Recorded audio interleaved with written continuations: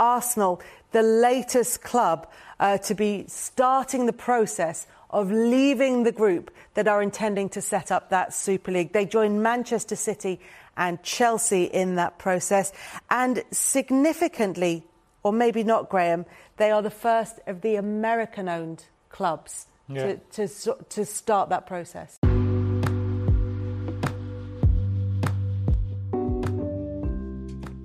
Now, this week, we're going to take a little break. We're not going to look at the Raptors' 4-game win streak or the possible 10th seed chase. Instead, in the spirit of the Super League and, I guess, the difference between American and European leagues in general, we're going to have a special episode on what the likes of the draft, what relegation and promotion mean, salary caps, and everything around that. This is a really special crossover episode, especially for those of our British fans who also dabble in American sports or vice versa. Obviously, to host this and guide us through is the expert himself, Pharrell. Welcome to the podcast, and please take it away. Thank you, Kamel. This week has been absolutely mental when it comes to the football side of things, and it's a sport that me and Kamel were very passionate about. We support opposing teams, two teams that are rivals when it comes to football. So I guess it was quite like the time when I supported the Boston Celtics and Kamel was a fan of the Raptors, but let's pretend that chapter never happened. This episode was inspired by the decision by 6 Premier League teams, so 6 English teams. They decided to join what was called the European Super League, and it's essentially got a format very similar to American sports and to the NBA. And I think, Kamel, if you want to quickly touch on it, just to explain how it all works and operates. Yeah, so essentially what we know in terms of European sports is that there is generally a degree of promotion, relegation, and the grassroots, which means that even if a team starts up perhaps in the 11th tier, they can make it to the very top if they're good enough. It means there's competition with every season. It means there's no such thing as tanking, no such thing as getting a high draft pick by doing badly one season. Essentially, it's the notion that you must compete to your very best every single season. And if you don't, you can actually end up in a downward spiral. Obviously, the American system... You can go to a lower league. Exactly. What the Super League wanted to do was almost ring fence off 12 teams to a so-called elite league, to which, no matter how they played during the season, they would always be in this league. They would not have to qualify. They would not have to prove themselves over 38, 40 games.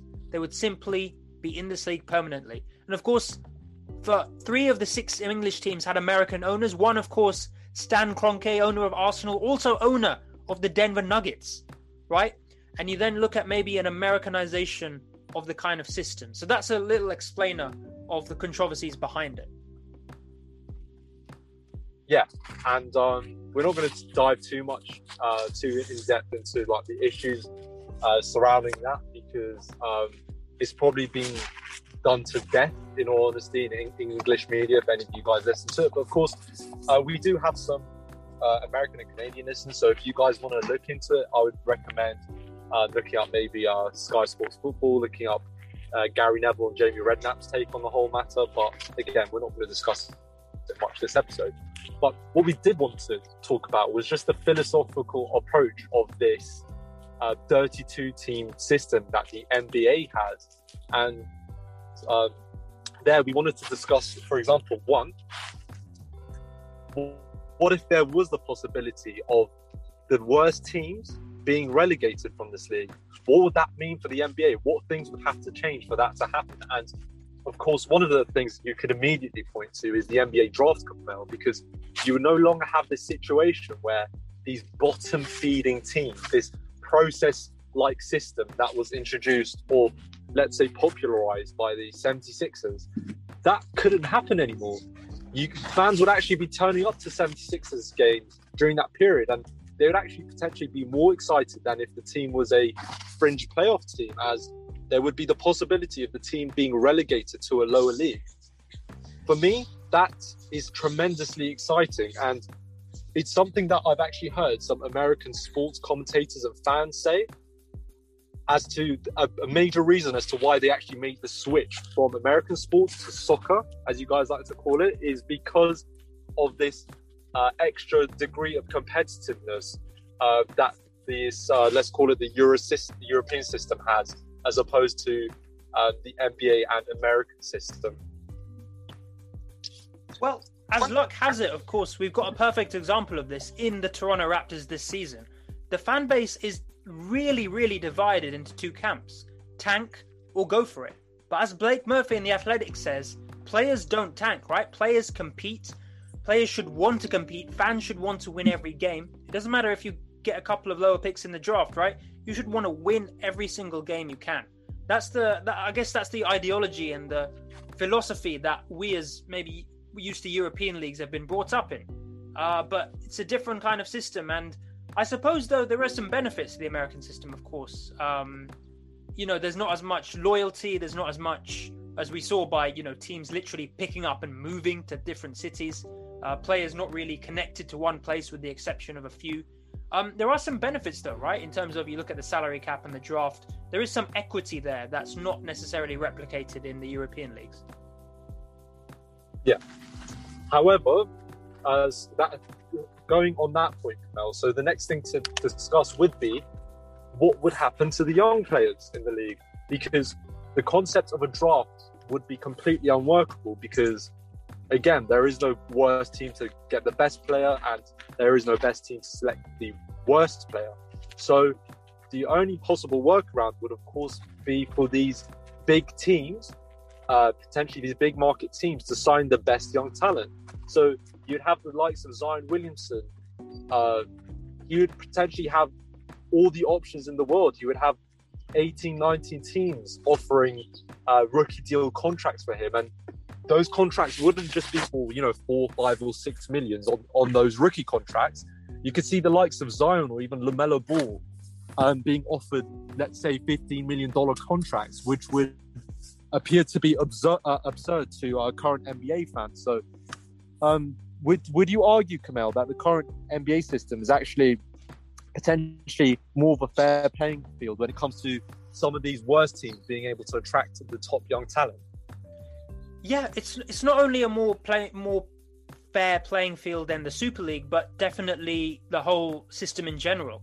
If we look at Europe as a general, right, there's a reason why these sort of 12 teams emerged as the Super League. It's because year on year on year they have dominated, and it's not dominating like the Lakers or the Celtics have done, right? It's really just, as you say, poaching all the best young players, paying the highest salaries to the current best players, and essentially there's no degree of equity there. Yes, occasionally you will get a wondrous season a la Leicester 2016, but it's very rare sight. Meanwhile, you have, as you said, likes of LaMelo Ball. He'll go to the worst team last year, for example, which was Charlotte.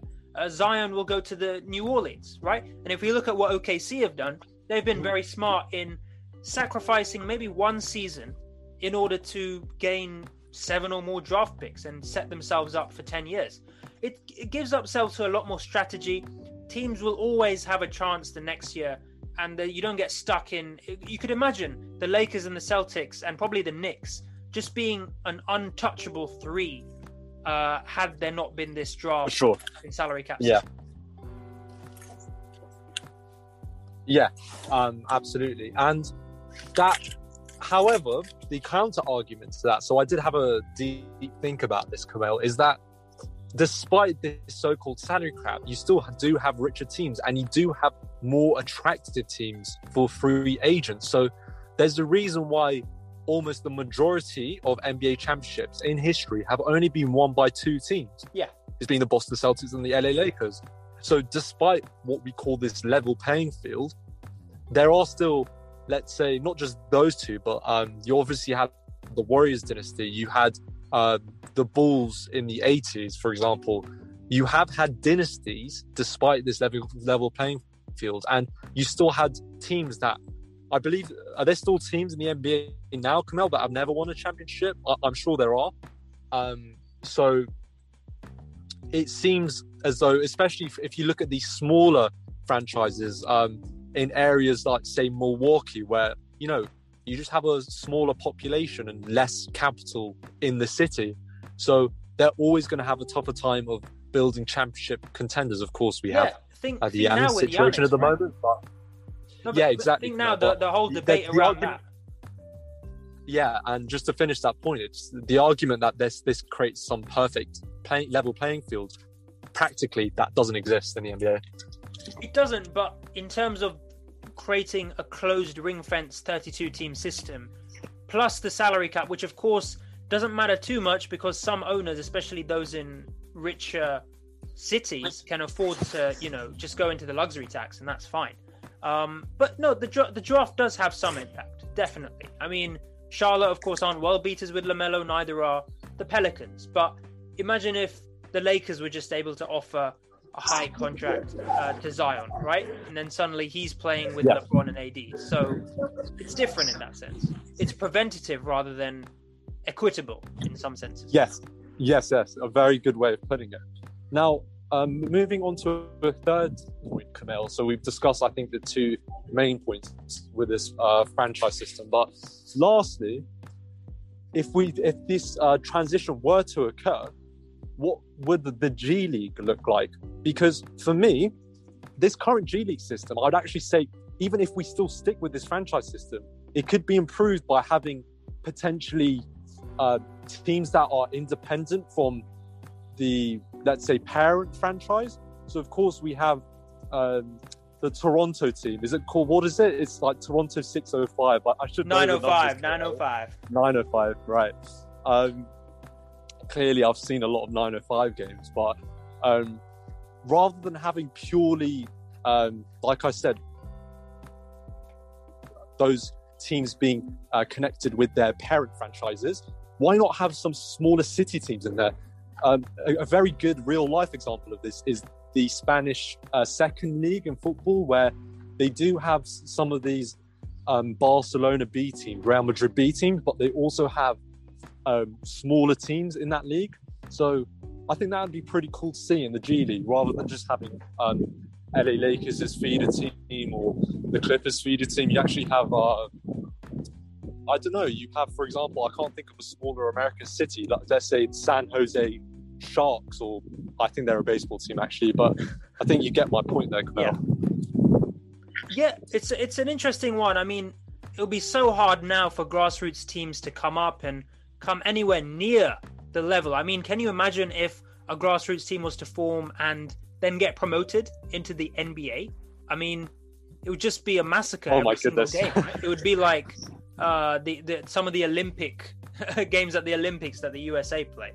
So it'll be difficult at this point, but you know, there's lots of options. Maybe you could combine the college into that. Maybe G League teams could play against college teams. Maybe college teams can get promoted. It's all a crazy system that'll be hard to reform, but I think teams do need to make more use of the G League, and the league needs to make that second division more competitive and provide more incentives.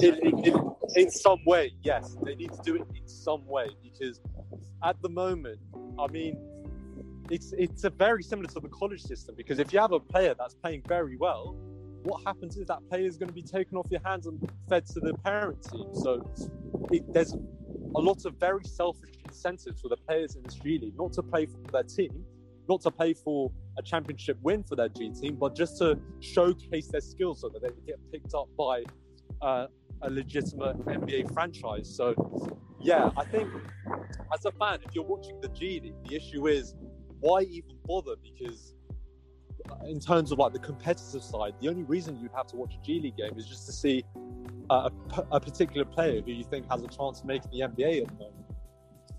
Yeah, let's make it more competitive. Let's put this year's Orlando Magic or Minnesota Timberwolves against, you know, the 905 or something like that. Like, obviously, it can't exactly work like that, but we kind of get what we're saying in terms of those bottom teams in the NBA need to have some incentive as well, not to lose, and then thus the G League teams would also have some incentive to perform, and there would be some competition there. There's that alternative, and of course there's a grassroots alternative, which will take years and years to form. Of course, in England, it formed via the likes of factory workers and and basically working class people getting together and forming teams in their individual towns and cities and factories and workplaces. So it's a very different culture overall, which is very hard to replicate. But I think we've outlined a couple of good alternatives in this podcast that, when thought through, could be feasible for Adam Silver in the league.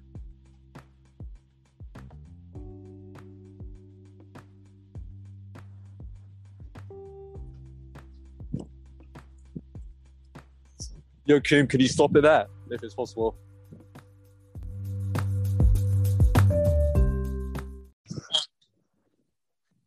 I think some excellent points, Kamel, this episode. We kind of wanted to keep this one short and sweet, just to maybe, give a taste to your palates as to, these big issues. And I'm not sure it's something that you've heard American broadcasters speak about too much, because to them, Europe is just one country, and it barely even exists even then. So it is something that has been discussed, obviously, in the English game, when it comes to English sports, and of course, we saw the effect with the European Super League.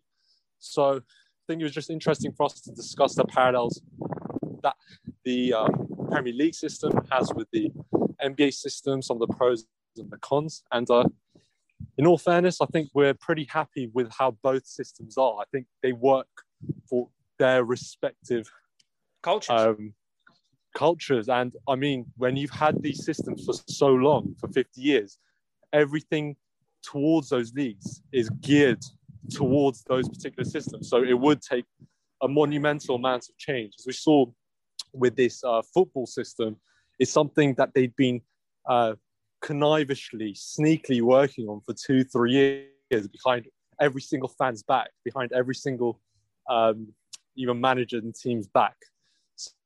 So yeah, I hope you guys enjoy listening to this episode. And for once, I've been given the privilege to wrap things up. So very, very pleased about that. Maybe I'm getting promotion soon, not quite sure. Don't count on it. Anything else to add, Kamel?